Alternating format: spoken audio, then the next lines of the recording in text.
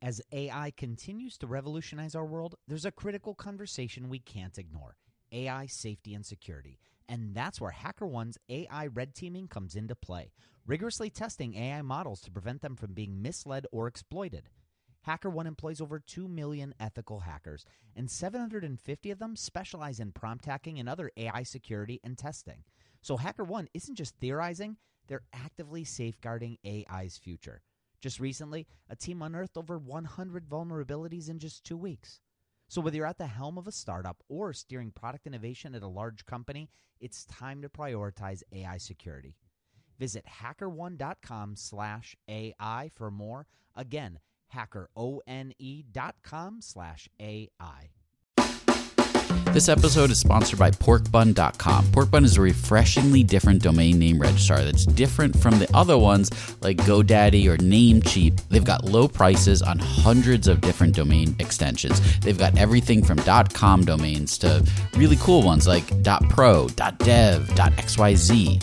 Every domain name at Porkbun comes with tons of freebies too, like SSL certificate, Whois privacy, DNS, URL forwarding, and hosting trials. Because why pay for things that should be free, right? All these incredible features and tools are backed by incredible support, 365 days a year, and more 5-star reviews on Trustpilot from real customers than anyone else. Look, you can get $1 off your next domain name from Porkbun and see why they're the best domain name registrar around by using our code. Just go to porkbun.com/rocketshipfm24. That's porkbun, porkbun.com/rocketshipfm24. You'll save $1 on your next domain. This episode is brought to you by Gigantic. At Gigantic, you can level up your product skills through live, small group, cohort-based trainings. We're incredibly excited to welcome you to our next cohort of our product strategy training, kicking off in January of 2024.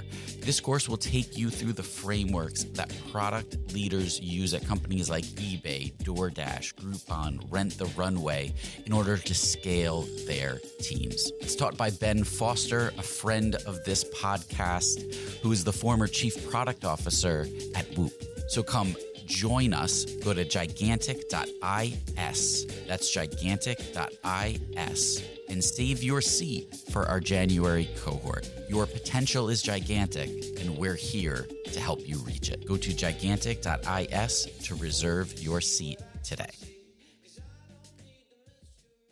So, Mike, I have a surprise today. Okay, I like surprises. That we're going to be taking a break. Break from what? Our season. Really? For how long?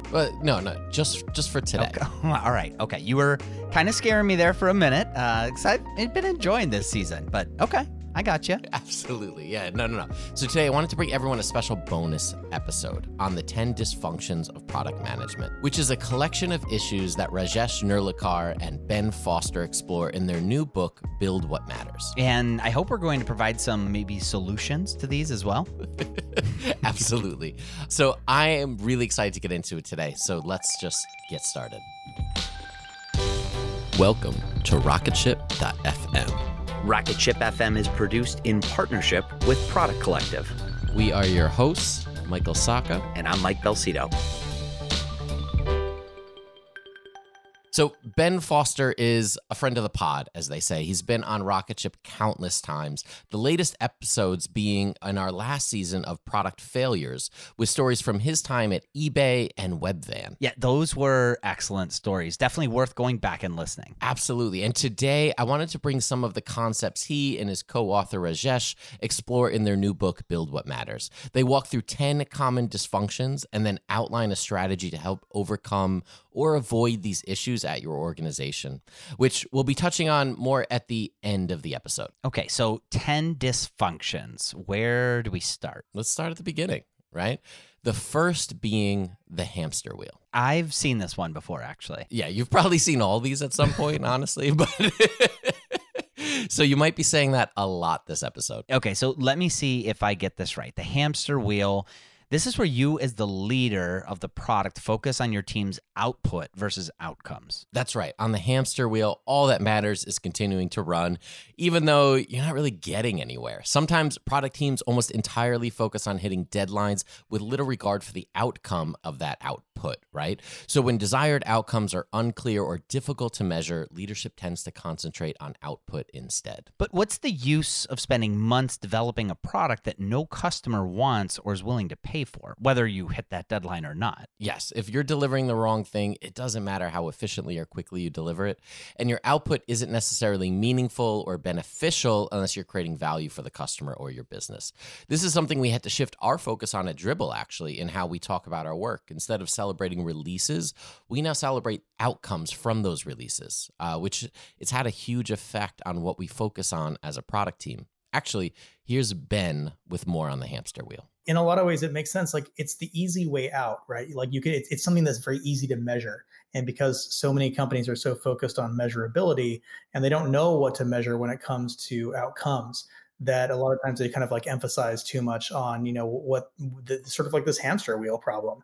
And so we kind of like called that attention, to that one first and foremost. And there's been plenty of literature on that I would actually highly recommend, like Melissa Perry's book on escaping the build trap is a great sort of like double click onto that in a lot of ways. And I think really, kind of, describes that, but we can probably move on to some of the other ones if that one's a little bit too obvious. Ben has a great story about this as well. So during his time at eBay from 2001 to 2005, product management was run by a few different leaders. When he first joined as an entry-level product manager, Marty Kagan was leading product management and design, and there was a true appreciation for the innovative role that product management played.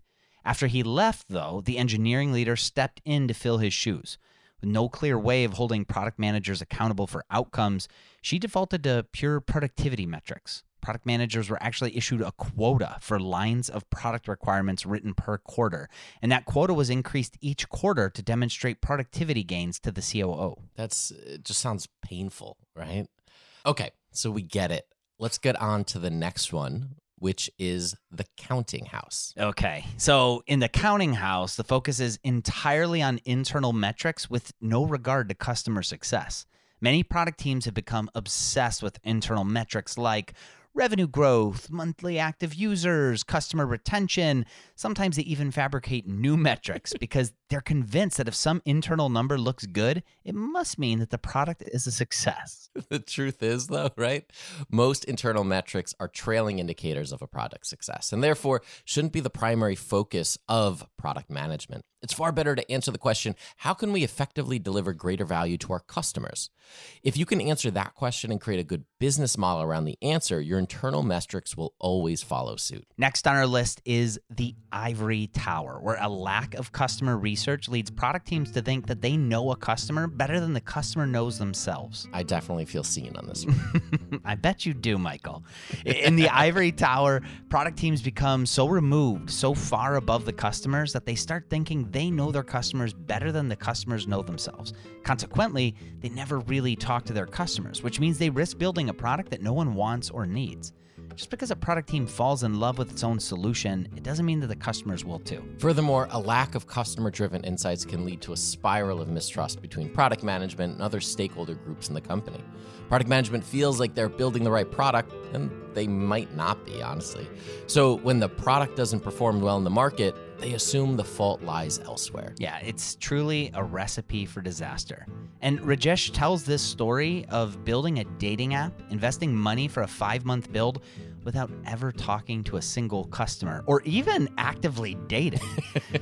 They ended up launching, but no one was really interested. His takeaway was, for anyone who thinks a new product should exist in the world, build a simple landing page and create an email list based on a few simple features, right? And then talk to those customers that sign up and learn what resonates with them. Okay, let's take a quick break here and we'll be right back with 7 more dysfunctions of product management.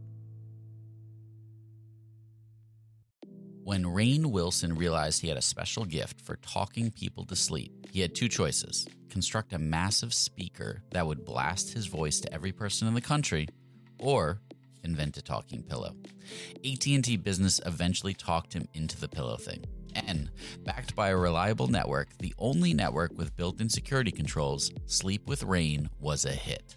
Take your ideas to the moon and beyond at business.att.com. That's business.att.com.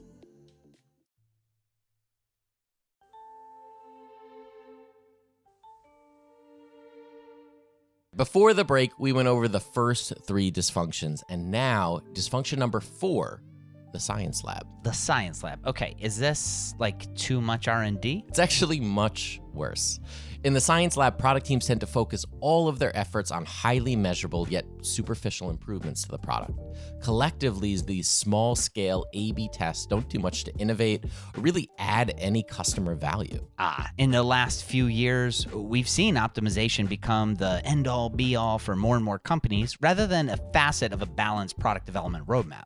Companies that are constantly trying to eke out more value from their existing solutions, they run the risk of stagnating. It is almost impossible to A/B test your way to real innovation. So that's the lesson here. So what is next? Okay, let me see here. Okay, looks like the feature factory. Oh, it's a good one, right? So what does a feature factory build? Features, of course, right? And when is the feature factory done building these features? Never? Bingo. Yeah. So the problem with being a feature factory is that there's always the next one to build. Product teams fall into this trap because they are led to believe by customers or even internal stakeholders that if they just had that one next feature, they will close incremental deals or keep customers that might otherwise leave. Here's Ben on it. It's almost like the tip of the iceberg, where it's unpacking something that's a much bigger and more profound problem for a company, which is that they get these, customers giving them feedback on the product. Like, hey, I would use it in this new way if only you had this capability, or here's this limitation that your product had that if you could resolve this limitation, I would do the following. And sometimes it's even contingent on sales. Like, I would buy your product or I would renew your product if only the following thing was there. And so it's very easy to kind of get into that trap of like, oh, we just need to go build these things, time and time again. But I think you need to take a step back and ask, what is the level of specificity or the sort of level of exact precision that we want to have where our product matches exactly what our customer need is? Because from a customer's vantage point, think about yourself as a consumer, right? Any kind of like product that you use, you can always imagine ways in which that product can be improved. And if you had an audience with the product management team, for that product, you'd probably say all those things. You'd be like, well, I wish it did this and I wish it did this. But the problem is if you're responsive to every single one of those things, right? First of all, you'll never be done. So you'll never actually get there. It's like chasing a rainbow. And number 2 is you actually create a lot of problems for your own company, right? You're overcomplicating your product. You're kind of like building for customer solution fit rather than for product market fit. And there's a reason that we use the terminology product market fit, because what you're trying to do is you're trying to create a more of like a one size fits all kind of like product. And the reality is there is no such thing as like one size fits all perfectly, but one size fits all good enough, right? And there's almost like this handshake that you kind of like get into when you try to be a product driven company, to think about how do we deliver a product that's going to be satisfactory and create like a real customer delight, but that doesn't equate to perfection from each customer's perspective. Because if you did that, the only way to satisfy that would be to like custom build a million different things, right? And if you custom built every individual feature for every individual customer, they'd be perfectly satisfied with what you delivered, but they'd also be like complicating your product in such a way that you couldn't continue to innovate on their behalf, right? And that's kind of like one of the roles that we as product managers play as well, is, we don't sort of ask our customers to innovate for us and tell us the next feature that they want.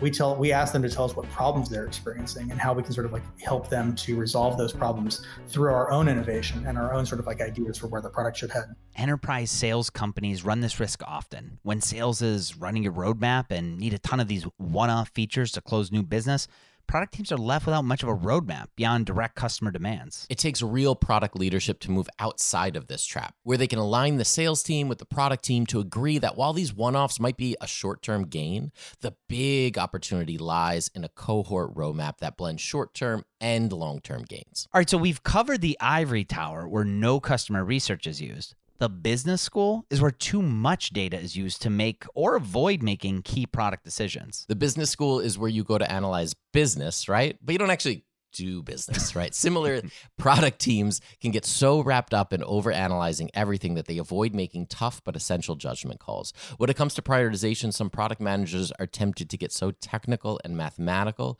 they actually lose perspective. Yeah, this one sounds great in theory, but in reality, no product decisions are being made at all.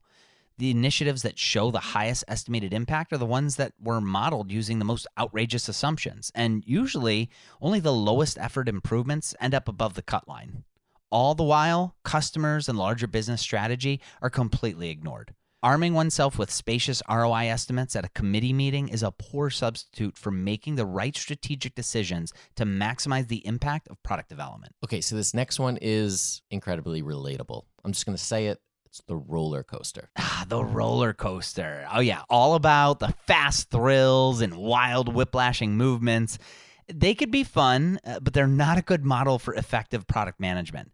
Investors and executives like to see immediate results. And when those results don't materialize right away, they can tempted to be pivot suddenly, resulting in a whiplash for the product team. This problem comes from setting a time horizon that is just too short, right? For startups, a lack of patience is often the result of having a very short runway.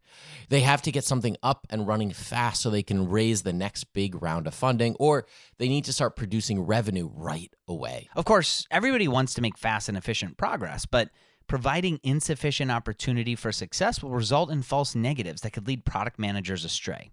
When an otherwise healthy fail-fast mentality is taken to the extreme, it can actually stifle innovation. Here's Ben on failing fast. Fail fast is a great kind of like mantra. I think it makes a lot of sense, right? But you almost like, you have to complete the sentence. It's like fail fast so that you can accelerate the learnings so that you can then be successful. And I think that it almost like gets cut short too much as fail fast. And what happens with a lot of companies is that they say, okay, well, because we're supposed to make these speedy decisions, I don't want to overinvest any amount of engineering resources into this. So instead, what we're going to do is we're going to build a kind of crappy version of this feature that everybody could predict early on is never going to succeed. Unless it sort of like blows us away and gets these outrageously, positive kind of like results, then we'll just kill it immediately and we'll just move on to the next thing. And it's kind of like, what's the point of that, right? Like if you kind of know that it's not going to succeed in the first place, this sort of like very short-sighted nature of like, we've got to get these kind of tremendous results in this very short time period. Otherwise we're going to pivot. How many companies are sort of like, dead out there, running out of capital because all they did was sort of like, pivot every 2 weeks based on things that they learned. And they're like, oh yeah, it was great that we failed fast. But if you don't sort of have a way of turning that into a success, then you're going to fail, and you're going to fail in the long run. So, the frequency of your failures doesn't really matter. It's really about the speed at which you get to success. And I think that that's the part that's really important here. And so the reason we called this the roller coaster is because you can imagine the feeling of like being on a roller coaster where you're getting like whipped around, and, it might be kind of like fun and exciting at times, but it'll give you a hell of a headache as well. And, it'll make you barf after a while too. And I think sometimes with product managers, we feel that way, This next one is one that many product managers have fought against. You must be talking about the bridge to nowhere. Yes, that is exactly the one I'm talking about. Now, engineers love solving future problems with technology, and that can be a good thing, but it can also be taken too far. They get excited about developing the infrastructure to get the product just right, but sometimes they can actually end up over-engineering a product, trying to account for future needs that just aren't relevant yet, and maybe they'll never be relevant. As a result, product development can get so bogged down that a great product that would have delivered meaningful customer value never sees the light of day. It's also the fear of having any technical debt. So honestly, meaningful progress is never made. Every tech company has to invest in underlying technology of its product, but there also must be sufficient confidence that it will offer tangible value to the business or the customer within a reasonable time frame to warrant investment now. Scaling for the future that never materializes, it's a futile exercise that no tech company can really afford. Okay, well, this is fun, right? So now we've got 2 more and then some solutions right after a quick break. All right, so we've got 2 dysfunctions left and then some answers to these problems, right? That's right. We're not just going to leave you hanging with 10 dysfunctions. But first, we have the negotiating table. And here's Ben on that dysfunction. The negotiating table is what we refer to when you can kind of imagine like a product manager sitting, at one place on a table, and then you've got all the stakeholders and all the other kind of like spots, right? Whether it's marketing or sales or engineering or the CEO or, maybe even a customer, right? Like, the whole Jeff Bezos model of having the customer, empty chair there, right? And so all these different parties have their own particular interest for things that they're looking for. And the reality is, of course, every product manager has limited, finite resources when it comes to, engineering capacity to go get things done. And so you get all these great ideas. Everybody's got like a bunch of really good things that they want to get from product. But the reality is we're going to have to be really, really selective about what we do. And I think the mistake that happens here, and the one that we sort of call attention to, is to think of this whole thing as though somehow it's a negotiation, like it's a zero-sum game, like it's a matter of, okay, well, I got to give a little bit to marketing over here, and because sales is really loud and boisterous and they're pounding their fist on the table, I need to give them something a little bit more, like that's not necessarily the right way to be prioritizing the product. And yet we sort of see that happen time and time again across, different companies. And to your point, it's not just at the big companies, it's at companies of all sizes where I think product management feels this tremendous pressure to somehow keep everybody happy. And that's not the role of product, right? We've all probably seen this. The CEO has a brand new business line. Sales wants 3 new features to close some big deals. Engineering feels it's critical to tackle some technical debt. Customer support needs a big bug fix. This sounds like nearly every planning meeting I've been in. Yeah, I've been in those too. But how can a product manager actually satisfy all these requests in a timely manner so they could get that all-important pat on the back from everybody? Yeah, it's a bit like playing a game of high-stakes Tetris as product managers try to fit all the incongruent requests together. However, it's not a leader's job to give everybody what they want. And in fact, true leadership requires making some unpopular decisions. Product teams find themselves in the negotiating table situation when the organization misunderstands the product management's chief purpose.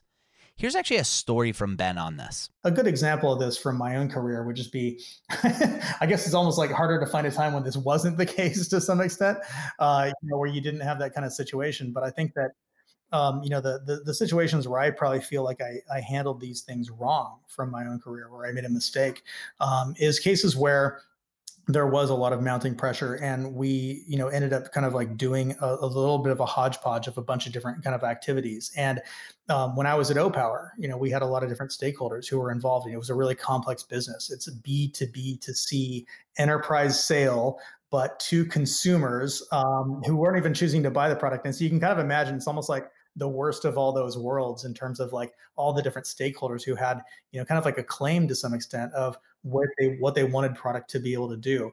So, the mistake that I think I made in that regard was not revealed to me until maybe even like, 2 years later, when I felt like I had been doing a really good job of prioritizing across all these needs of these different stakeholders. And everybody was sort of like mildly satisfied. But the CEO kind of came to me at one point, a couple of years later, and was like, where's the big thing that we innovated? Like, what was the big module that we created? What was the new SKU that we created? What was the new market that we went after? And it's sort of like this recognition of like, wow, we satisfied all of our internal stakeholders without really paying attention, not just to like kind of customer demands and individual kind of like, we're certainly getting plenty of those as well, but to really thinking about the big business opportunities that were out there. That really, I think is a place where product needs to kind of like take a stance and to say, this is the direction that we're going, and we're going to rally everyone around this, rather than sort of like playing defense against all these kind of like, barrage of different needs. And that actually transitions nicely into the throne room. The throne room. Yes. Sometimes the founder or CEO, they just can't let go.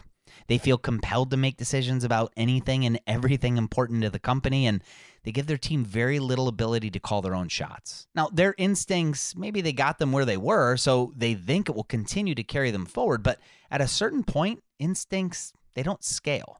Their job title becomes a trump card anytime they want to override a creative decision, and they might not even bother to clarify the rationale when they throw their weight around. They fail to drive alignment around a product decision. So no one really understands what they're doing or why. In these kind of situations, the CEO typically changes their mind frequently, sometimes with little notice, and usually with no real explanation or justification.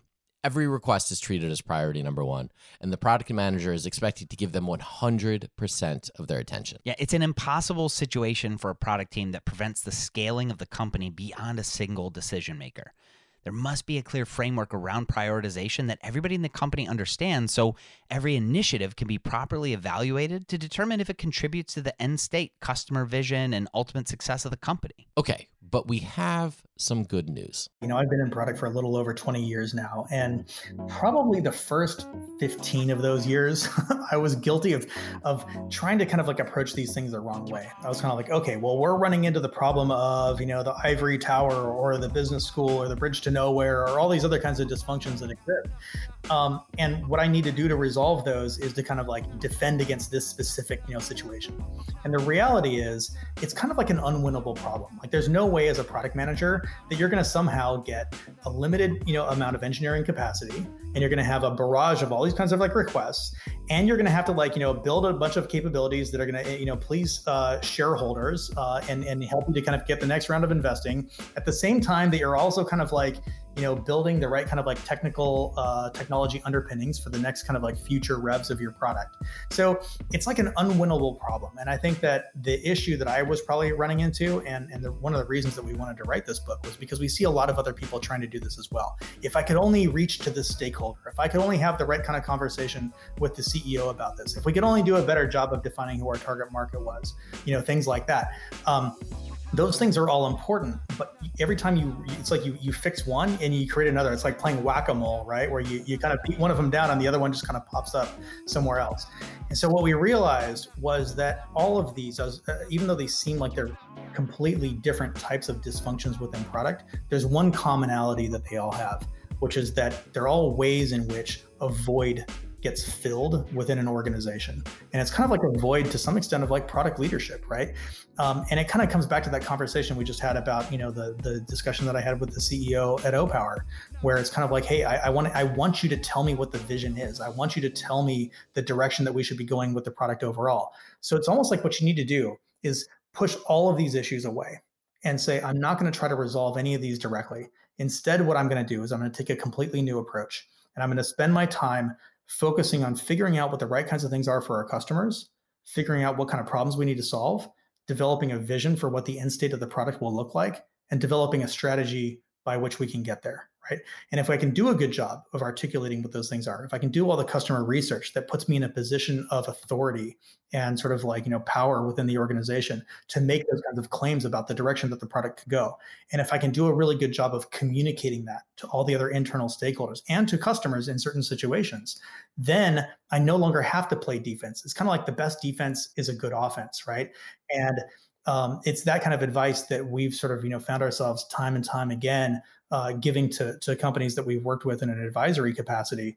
And when we see that happen, when we see them actually take the time to put that in place, it's amazing how all these other kind of problems vanish, right?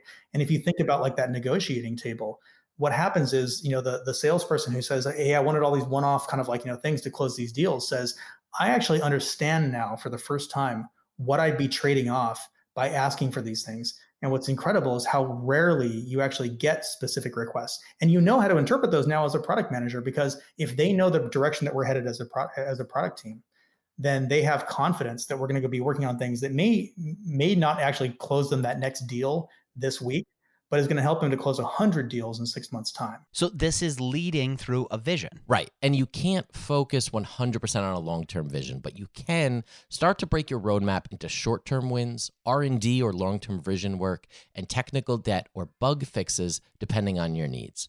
The issues really arise when you focus too heavily on just one of these buckets. You just start to lose track of where you're going. So what's keeping people from implementing this today? This is what I see happen a lot is I say, why haven't you done this already? And they're like, oh, well, that's because I'm waiting on a corporate strategy from the CEO, or I don't know yet what the next round of investors are going to be looking like and what their sort of like interests are for this, for this company. Or I don't know, marketing hasn't been clear yet about who our target market is and whether that's evolving in the next 1 to 2 years. So until I sort of see all these things, I can't put it together. And I call BS on that. Like if you're going to be a product leader, you want to be a product driven organization. That means you take the bull by the horns. You go kind of like plant a stake in the ground and say, this is who our target market's going to be. This is the kind of like, product strategy that we're going to have. This is what the end user experience is going to look like when we've actually achieved our vision. And once you establish those things, then you can get buy-in into those, right? But I think if you kind of sit around waiting, like, look, we're all busy, right? Like you're just not going to get it. And there's a lot of companies that I've seen where they've kind of like waited on this and waited on it for years and years. And eventually the product manager just like leaves the company thinking that they're working at a place that doesn't provide this. And I think that it's a situation where you as a product person need to look inward and say, what could I have done to kind of create more of this?